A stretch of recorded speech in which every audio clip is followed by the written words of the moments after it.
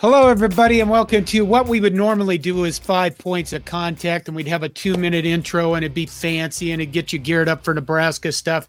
But I only have Scott for a half hour. He's a busy man. And I remember, I think it was Spencer Hall saying that in the off season, you only have one job, but during the season, you have 15 or 10 or 15. How's that? Does that sound like your life right now? Absolutely. I mean, Monday nights I have a TV show. I have 3 different podcasts, and then I also write for a living and radio shows. And then typically I get hit up in Lincoln or Omaha quite a bit during the season, which I appreciate. But then during this week, it's always doubly so. And you're subtracting a day from the calendar anyway, and then you have Thanksgiving. So this is just a really hectic week, but still, I'm also, I always get bummed this week though. And it's just because this is it. This is the last regular season game. We talk about this for 9 months. Yep. And then here we are, it's over. And you're like, went too fast. It always does.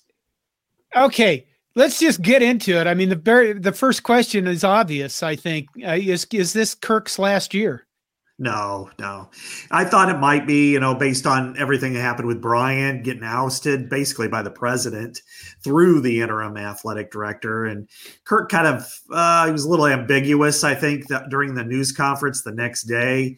I was a little bit unsure what his position was, but he made it pretty clear the next day. And then I've talked to a couple of people very, very close to him, and they're like, no, he's going to stay. He's going to keep coaching. He's probably going to keep coaching at least for a few more years. And he's 68, but he's a young 68. He's not, he's in pretty good shape, and he loves coaching football. And I think ultimately this is one of those moves that he may hate initially, but it's probably the best move for Brian, because Brian is a really good offensive line coach and tight ends coach. He was fantastic in New England. It's just kind of the Peter principle. He's not a very good play caller, and ultimately they need to have somebody else in that position. And I think Brian will land on his feet. He'll get another job and do some good things at a different place. Well, let's shelve the OC talk until the last 5 minutes. Offensive coordinator talk. This game coming up, Nebraska needs it for a bowl game. Iowa's already won the Big Ten West, the mess that is. There was talk about them resting players. I think that was just the biggest bunch of hooey ever. That had to be message board stuff, wasn't it? Well, Kirk kind of brought it up on Saturday, kind of almost as a joke, like, I'm going to, maybe we'll rest players like they do in the NFL, because he was with the NFL for a little while before he came back to Iowa. And then today he just said he admitted he was just totally kidding, that's not going to happen. Now, there are a couple of players who are banged up quite a bit, and it would not surprise me if they don't play. And if they needed to win this game to win the West, would they play? Maybe, but they're, one of them in particular is Logan Jones, who's from Council Bluffs, and he's only played the first series in the last 2 games at center because of a high ankle sprain, and he just hasn't been able to really do anything with it, and so he's not even listed on the depth chart, and it wouldn't surprise me if he sits out just because there's just no way he could get around with it. So when you look at this game, first of all, I mean, we all know that the offense has problems. Both teams' offenses have problems. Do you think Deacon Hill? I don't mean to be rude to the guy, but honestly, he looks like a high-end high school quarterback. Has he improved over the past few games that he's been playing, or not at all? He has, which, is surprising. And it's not really like Stockholm syndrome or anything where I'm going, oh, wow, this guy's, much better. But his first 3 games that he started, plus the Michigan State game, which he played the final 3 quarters, he completed like 36% of his pass, averaging, 94 yards a game. And that was just horrendous, because I felt the same way watching this. I'm like, you could have probably had one of the defensive backs, certainly Cooper DeJean, but any of them go over there and take snaps and throw short passes and maybe run with the football and do better than that. But over the last 3 weeks, his completion percentage is about 63%, and he's averaging 150 yards a game. Now, is he good? I'm not going to go there. I don't think he's good, but he's playing to the point where you're like, you know what? That's not too bad. That's again, the points aren't really there. The yardage isn't all there, but when you're completing 63%, you're moving the ball a little bit, it looks a lot better, because certainly the first 3 starts in that Michigan State game, it looked like bad high school football, frankly. It was beyond the worst I've ever seen. But yet they continue to manage to win. Mm-hmm. And Cooper DeJean is out. Mm-hmm. Last year he went out of the Nebraska game, and Trey Palmer torched Casey Thompson, Trey Palmer torched Iowa's defense, won that game. How big? I tell people, I think I'm even nice to Iowa when I say this. I think Cooper DeJean is one of the top 5 players in the nation. But does this make a huge, huge difference in this game, given Nebraska's offensive problems? Not as much as it did last year, because when he went out, Iowa brought in a true freshman, really seeing his first snaps. He played some garbage snaps in the year, and then, Trey Palmer went right at him. And it's like, how unfair of a situation. You've got 4.3, speed coming right at you as a true freshman, and he got just annihilated. And any school would have done the same thing, but that really hurt Iowa immensely. This year, I don't think as much. He's a very good tackling cornerback. He's obviously a terrific cover corner that hasn't allowed a touchdown all year, and maybe the most exciting punt returner in the country. And so it hurts in a million ways. But his impact in this specific game this year is lessened than it was last year. They have a redshirt freshman starting for him. He's pretty good, but he's still young. I think, based on there's no Trey Palmer on the field, I think, right, that they'll probably survive that a little bit better. But that said, he is a monumental loss, just like the tight ends. The tight ends are both NFL guys, no question. Right. Eric All and Luke Lachey, and having them out for the season has been a killer for that offense. Now, have you watched much Nebraska? I know you have to be prepared for this stuff, but did you watch us against Wisconsin? I did see some of it. Yeah, I was in the press box, paying as much attention as I could, and it's really been fascinating to me to watch the quarterback situation all year, because you go in, and I guess I can speak more as an outsider than anything, but Jeff Sims, you thought, okay, maybe he's going to take that step forward from Georgia Tech to Nebraska, and instead, no, there's a reason why he played the way he did at Georgia Tech. And then, Heinrich Harburg, which, what a name. It's like he came straight out of my area, Prussia or someplace. But, he's been, I remember him, 2 years ago over there. I think he had his first career start against Iowa, and, really good running quarterback. But then Chubba Purdy, last week was pretty dynamic running the football. So I guess, talking to players today and seeing kind of what they're looking for, they expect a running quarterback. They expect Purdy right now, but they're also like, yeah, if we see one of the other guys, we kind of know what we're getting. But, the Nebraska, the story of the season to me is the defense had been the problem for so many years after Bo Pelini. And now it's the strength, and now the offense is the one having problems. It's like if you would have plugged in I don't know, an Adrian Martinez or somebody, in the last, couple of years, they've been this team would have won the West probably, but here you are, Is there anything about Nebraska's offense that Iowa should be worried about? Let's say Chubba Purdy plays as well as he did against Wisconsin. Where do you think that the weaknesses are that Iowa has to be concerned about? I think it really has to do with stopping the run. Even though Iowa is a good run defense, it can be ran on once in a while. Not necessarily for humongous chunks of 17 and 20 yards, but I think it's more of a matter of consistently getting after them. They do give up some rushing yards, and I know that's kind of what Nebraska's strength is. So, I could see, Nebraska running on them in between the 20s for sure. And then that's to me what, if you want to talk about dictating tempo, being out on the field, maybe having a 6-minute drive, even if it nets a field goal. But if it's like a 6-minute drive for Nebraska, and then Iowa goes 3 and out and they get the ball again. And that's to me what I think could be a problem for Iowa. They're not, they're not going to be the type of team that's going to give up 38 or anything on this game, but they're one that could give up 2 or 3 field goals and a touchdown, and then not having this offense, that might be too much. I keep thinking I'd fix my internet, but no, I freeze up every once in a while. Okay. And I completely lost my train of thought. So Nebraska's defense, where do you see Iowa being able to take advantage of Nebraska's defense? You guys don't really, there's no real, the tight ends, I agree. Again, I think that, you look at Iowa, they become like, what do they call it? Tight end school, tight end U. Yeah, Noah Fant. Yeah. We could go through the list, but they don't really have a speed guy, do they? At receiver? No. They've gotten a little bit better there in the last couple of weeks. Caleb Brown, who is a transfer from Ohio State, a 4-star, hadn't played a whole lot and, had a few little issues, nothing too major, but didn't get to see much action early in the year. And then he stepped in and had a big catch against Northwestern that led to the game-winning field goal. And over the last 2 games, he's got 10 passes, 14 targets, almost 100 yards, touchdown.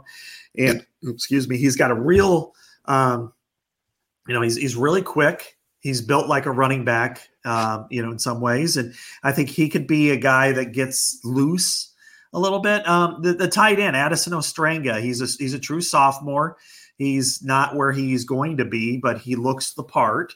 I think he's going to be after Lachey and all, of whether they come back or not, that still remains to be determined. But, I think he's in that ballpark where he's an NFL guy eventually, not today. And then the one other thing that they've been able to do recently much better is run the football. And that's something that Iowa, of course, lives on. The offensive line was horrendous the last 2 years. This year, they're much better. They're much improved. They haven't given up nearly as many sacks. They've just been able to really be more physical at the line. They don't run as much zone as they used to. That's what they lived on. But now that the game is getting officiated to where you can't cut block as much as frequently, they figure that they'll and this group's probably better anyway with gap and counter. That's been their bread and butter, and so they've got 3 pretty good running backs, and they're looking the part there. So I think, can they hurt Nebraska? I don't know. I don't think they can really hurt them. I think they can score a couple of times, but that's about it. I'm not going to, a major scoring game would be 24 points. Yeah, I'm not going to go there. But I think they've got a chance to move the ball every now and then and maybe one big play. Do they still run traditional screen passes? I mean, everybody loves the bubble screen, the wide receiver screen, the middle screen. Iowa was always good for a while at just running a traditional, the blockers are out in front of the brack and screen. Do they still do that at all? Not as much. I wish they would be better at it. I think this type of offense would be really good at it. They and a lot of that is because the line is a little bit bigger, a little bit more, I wouldn't say more physical, but they've got less lateral movement in space. So I think that what they've tried to do is the screens go more to they're not bubble screens necessarily, but they're somewhat like that to both Nico Ragaini and Caleb Brown, but they don't really run screens to the running backs very often. Pass rush. Does it exist? Not as much as it has in the past. I mean, it's still okay, but it's not great. And that is, they've got 20 sacks this year. That's probably been the one detriment to defense. They don't have that AJ Epineza, Anthony Nelson, take your pick on all these guys, Chauncey Golston, that are all in the NFL and all performing well there. They don't have that kind of pass rush. I think Joe Evans is probably the best one.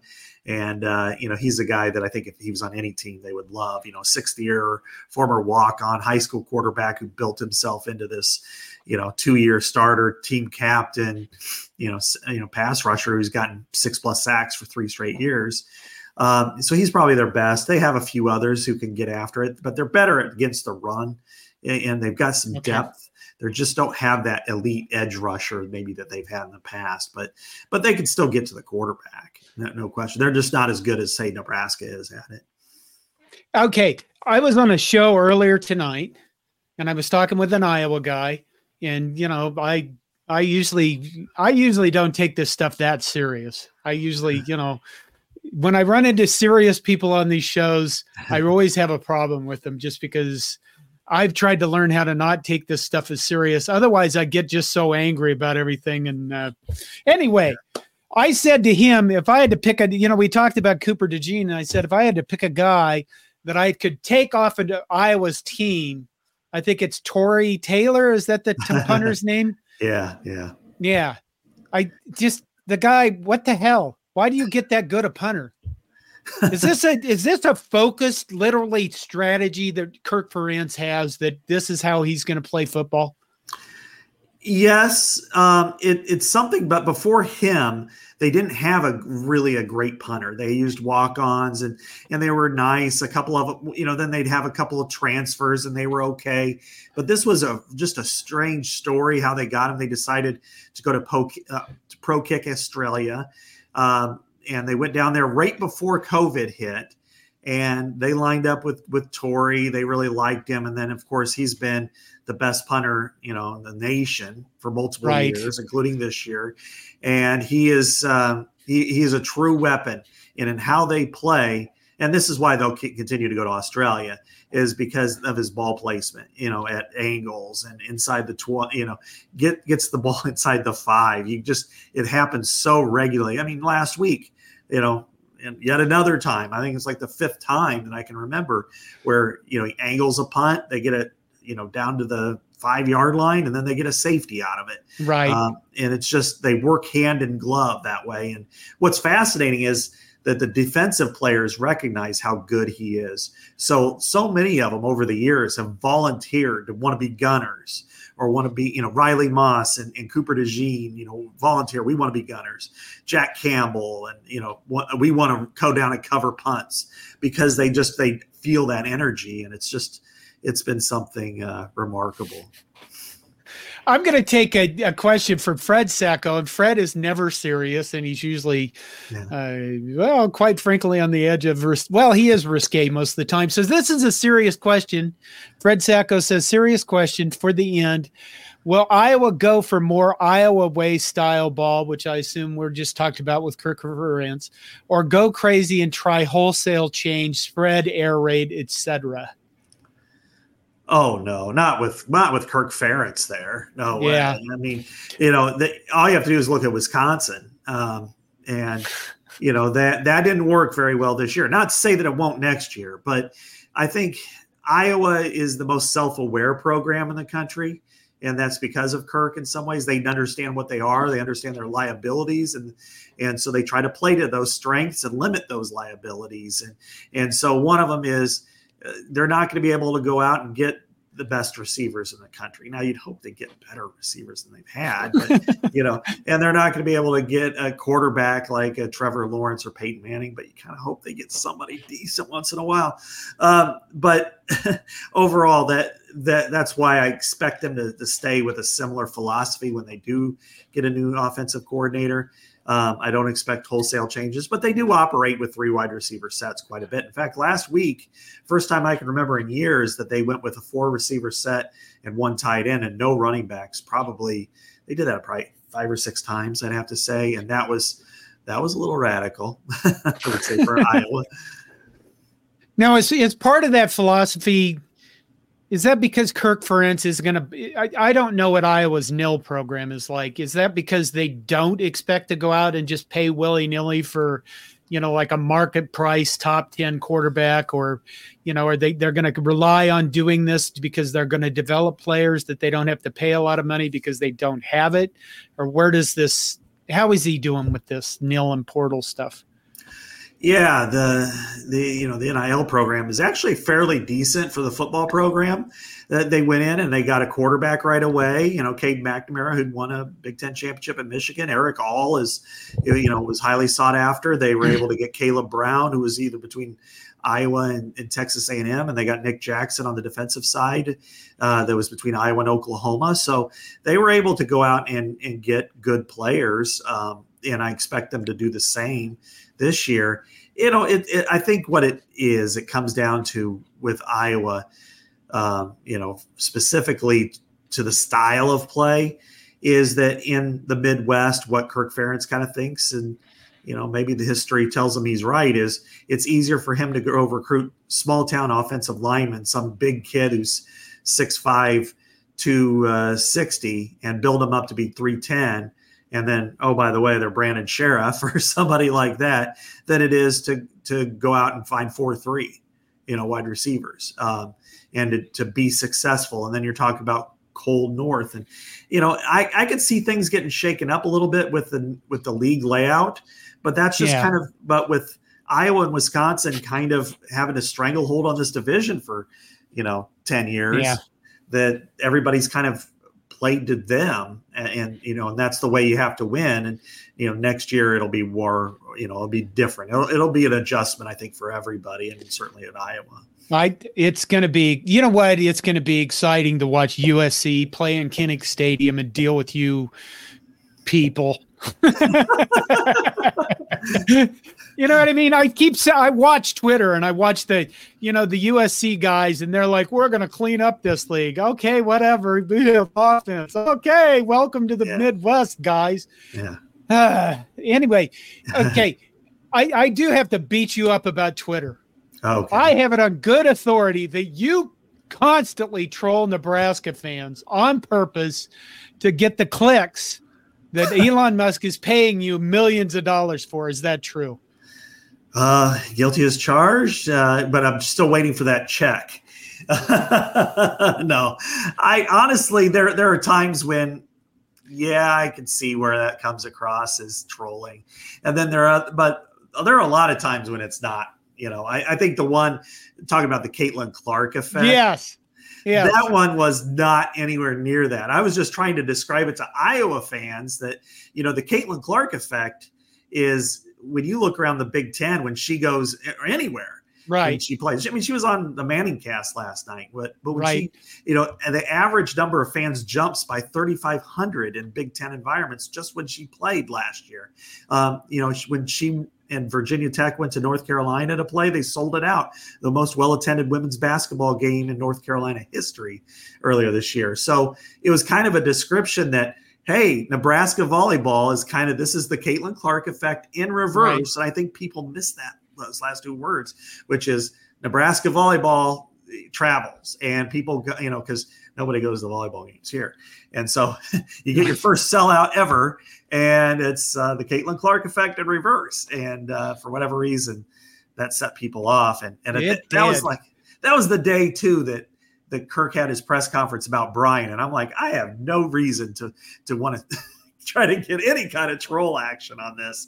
I have enough on my plate today, and Lord knows, I don't know why people took offense to it. So this is the last year of divisions.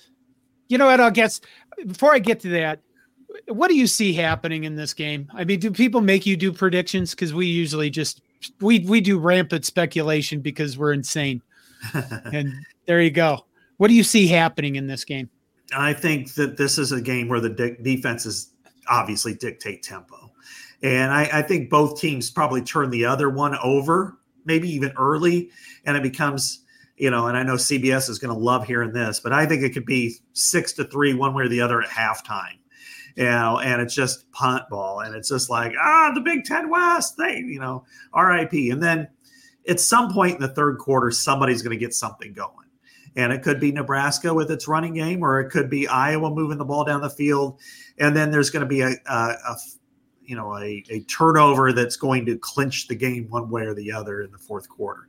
Now, Iowa is very comfortable in these types of games, and right, it's won them.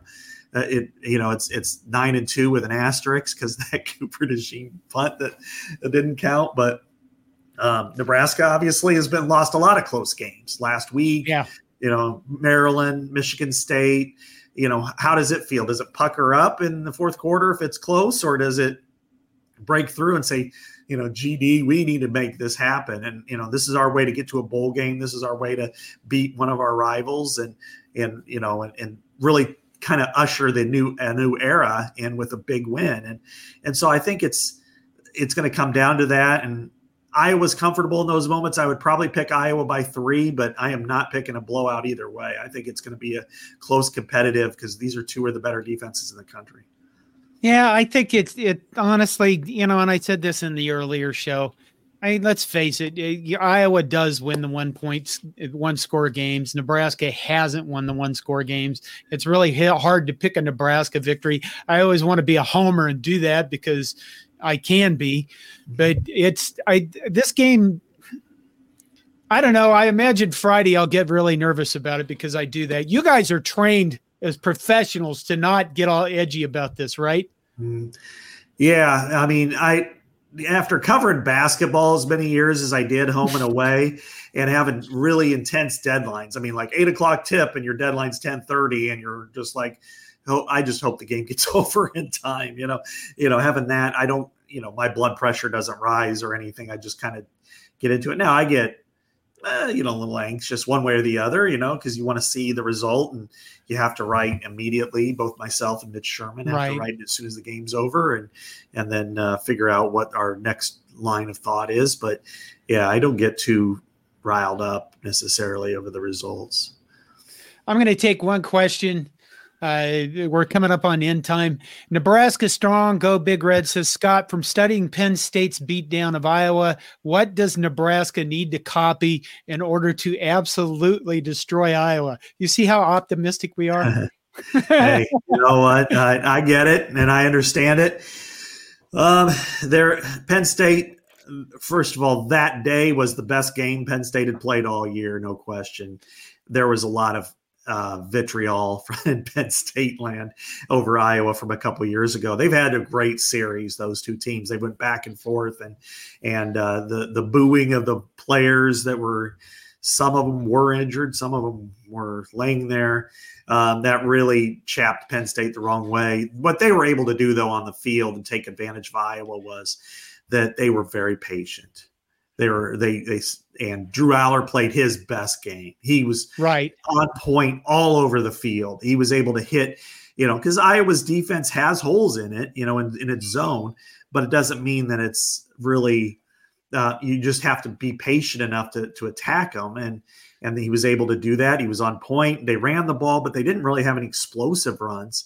And then, of course, their defense just ate Iowa alive up front. They had they couldn't do anything on offense. This is why they had their first shutout since 2000. So, yeah, it would be, I would be surprised if Penn State or if Nebraska threw like Penn State did that day. But I would say patience is the key against Iowa. Just take it. It's 3 yards, it's 4 yards. Play their game if you need to. But take advantage of the mistakes because that's what Iowa tends to do is you fumble it, they cash it into points and then all of a sudden we lost by 2, So the last question, I'll let you go. What do you think? The Big Ten expands. What do you think of this stuff? The 4 California or not California, but the 4 West Coast teams coming in, the Big Ten West. God, it's been a beautiful year for the Big Ten West. And I mean a beautiful year that corresponds with the absolute dumbness of college football as a sport. What do you think of what's going to happen with Iowa? Because I want your perspective on that. Is anything going to change, or do you think Kirk's just going to do the same thing he's always done? I think 90 to 95% of it will remain the same because it has been successful. I mean, when you look at, I think they're 8th or 9th in wins in the Big Ten across the country since 2018. In the Big Ten, they're 3rd. So they've been successful. Granted, they've, and this has really been the one bad year of Big Ten West football. There have been other years where they've been not quite as strong as the top of the East, but across the board, they've been better. I expect them the principles, the foundation will all remain the same. But the things that are going to change is who's going to call the plays.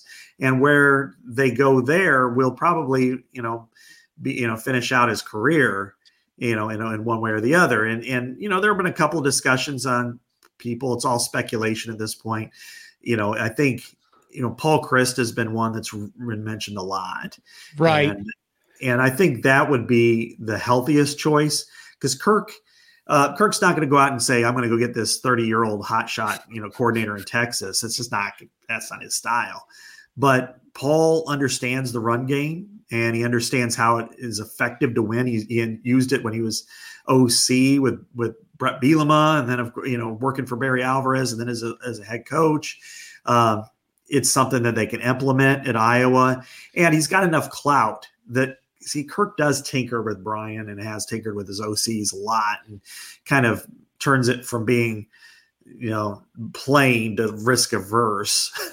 That's what makes it bad. But I think if you have somebody who is adept at play calling, which Brian has not been, then I think that, and you have somebody with that kind of clout, then maybe Kirk takes a step back, lets him coach. And then that's how they get ahead, because, like USC, Oregon, Washington, UCLA, they're going to come into the league and they're going to have they're going to have their issues too. I mean, right. Michael Penix is not coming. Bo Nix is not coming. Caleb Williams is not coming. And I saw Iowa beat USC, 49-24 a couple of years ago in a bowl game where they had great players. And it's just, to me, when they come to the Midwest, that's not going to be easy. In November, playing football here. Yeah. And the physicality will take its toll. So I think that it changes it, because I think it means everybody's going to have to adapt a little bit. But I think those that stay to their principles and execute at a high level are still going to be very competitive in this league.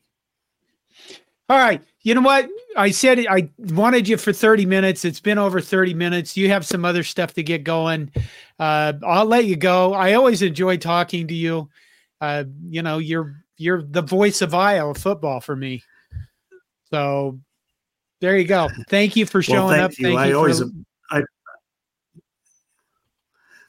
I appreciate you having me on, and I'll be more than happy to talk again in the off season. It's when we're all kind of jonesing for football, and it's after signing day, or it's before spring football, and you're going, and everybody's talking about the games coming up, and I'll be more than happy to talk and maybe even take a few arrows from your fans. All right. I'm going to take a couple more comments from fans. If you need to go, Take care of yourself, and happy Thanksgiving. Yeah. Happy Thanksgiving to you too, John. Take care. All right. Take care. All right. Wait. Brad Burke, Iowa fan here. Brad Burke says, Iowa fan here to beat Iowa, hold field position, no turnovers, play good run defense. Kirk said today they are focused on 10 wins, not looking at the big championship. And then Brad Burke also follows up with, good luck, Nebraska. Last time goalpost came down in Lincoln was 1994. If not, Nebraska looks better, especially on defense, than in the past. Well, oh my God, Don showed up at the very end and said, fuck Iowa. And that was the first fuck Iowa. My God, we went through that whole thing without that. But, Scott's a professional, and I enjoy the fact that he comes on and that he talks to me. Some riffraff like myself. I am going to actually go because I am, I'll be honest with you. That thing I said early on in the show about, having like 10 different jobs during the during the season and only having one job in the off season. That's the honest to God truth. And this season it's been a grind. I've had a lot of fun. I wish we had more wins in Nebraska. Hopefully we will get a win this Friday and get bowl eligibility. And then we can actually, the thing is about that is we can not only get to a bowl, and I think we'd all agree that would be a successful program or successful first year for Matt Rule. Otherwise, I think we're going to spend like 9 months or 15 months, 860 months. It'll drag on discussing whether or not it was a successful year and hearing from the guys, the people that want to be negative about everything. I hope Nebraska wins this one. I'm going to go because I'm kind of exhausted. And I do thank all of you for your support. And I thank you for following the channel throughout this season. It's been, it's been another hard season. There you go. You all take care of yourselves. Thank you. And go Big Red.